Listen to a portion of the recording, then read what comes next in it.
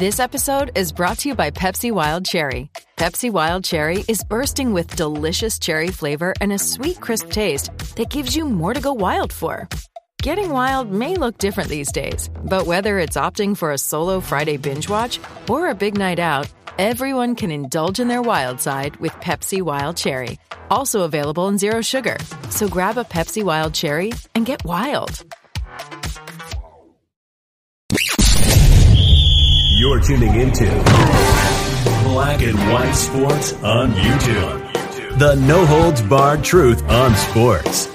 The main event starts now. I'm back. Rodrance for Black and White Sports. I've got to tell you, I'm not sure there has been any one more disappointing entity, particularly in the coaching profession, than Greg Popovich in the last, 3 or 4 years maybe. I used to have a lot of respect for Popovich. He seemed to have his S together, and I always thought he was akin to Bill Belichick. And boy, was I wrong. Boy, was I wrong. As we know, Greg Popovich went out there and he turned into a complete social justice leftist lunatic. He went super woke. He's thrown the country under the bus, and of course, he threw our president under the bus and then tried to drive the bus over on top of him. And he has been out there preaching all your prototypical false narratives from the left side of the aisle, social justice, SJW, social justice warrior community. Well, of course, he took the reins of Team USA over from Coach K. And when he did, the product took an obvious step back. Well, Greg Popovich has made some comments, and he is now actually arrogantly running his mouth about Team USA and their brave and stunning and courageous performance at the Tokyo Olympics, except it was none of the above. It was none of the above. And as with a lot of things with Coach Popovich, Wokovich, they underachieved, in my opinion. I know they took home the gold, but they kept a lot of teams much more competitive in the games than they should, which has sort of been his MO. I believe it was one of the FIBA World Cups. They actually finished 7th a couple of years ago. And I went and looked at that team. That team was full of NBA players. Full of NBA players. There was no way that team shouldn't have dominated. So let's get to that story very quickly. I am wearing our patriotic 1776 stand-up shirt. If you hate kneeling for the national anthem, then grab this shirt and let the athletes know it's one of our favorite shirts. It's one of our best-selling shirts. And today, you can use promo code POPSUCKS. POPSUCKS. POPSUX, all one word, for 22% off this shirt or any other shirt in the merch store. Let's get to this story right here. Greg Popovich has a message for critics after Team USA gold. How the F you like us now? Boy, he certainly lacks the class of a Bill Belichick, doesn't he? Much was made of USA basketball's slow start in the Olympic preparation, which including a roster upheaval and exhibition losses to Australia and Nigeria. When the USA men lost their Olympics opener to France, the knives were out, with Greg Popovich drawing fire for the program's first Olympic loss since 2004. 2004. Guys, 17 years.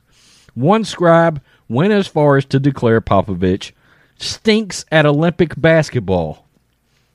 We'll get to that in a sec. Popovich was paying attention, of course, and after Team USA ended Olympic competition with 5 straight wins that culminated with the victory over France to secure the gold medal, by the way, a victory that was pretty close, much closer in my opinion than it should have been, to a team that they had already taken an L to.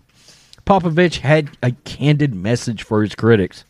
He kept it to the confines of the locker room, but JaVale McGee, one of the team's most criticized roster additions, shared the video of his coach's post-game victory lap on Monday. To nobody's surprise, Popovich was taking notes on Team USA's critics in the media. Quote, in the beginning, people were talking about, why is he on the team? You should have taken him. What happened to him? Why is he there, Popovich said. All the pundits, all these people who think they know something. Then we start out getting our ass kicked after a couple of practices. Then it comes again. Then Popovich made a revelation that was somewhat of a surprise, and I'm not sure San Antonio Spurs fans are going to appreciate this one bit. The 5-time NBA champion coach of the San Antonio Spurs revealed that the gold medal win was the best feeling he's ever had in basketball. You guys went through all the stuff and your families were sacrificing back there the same way, Popovich continued, starting to choke up.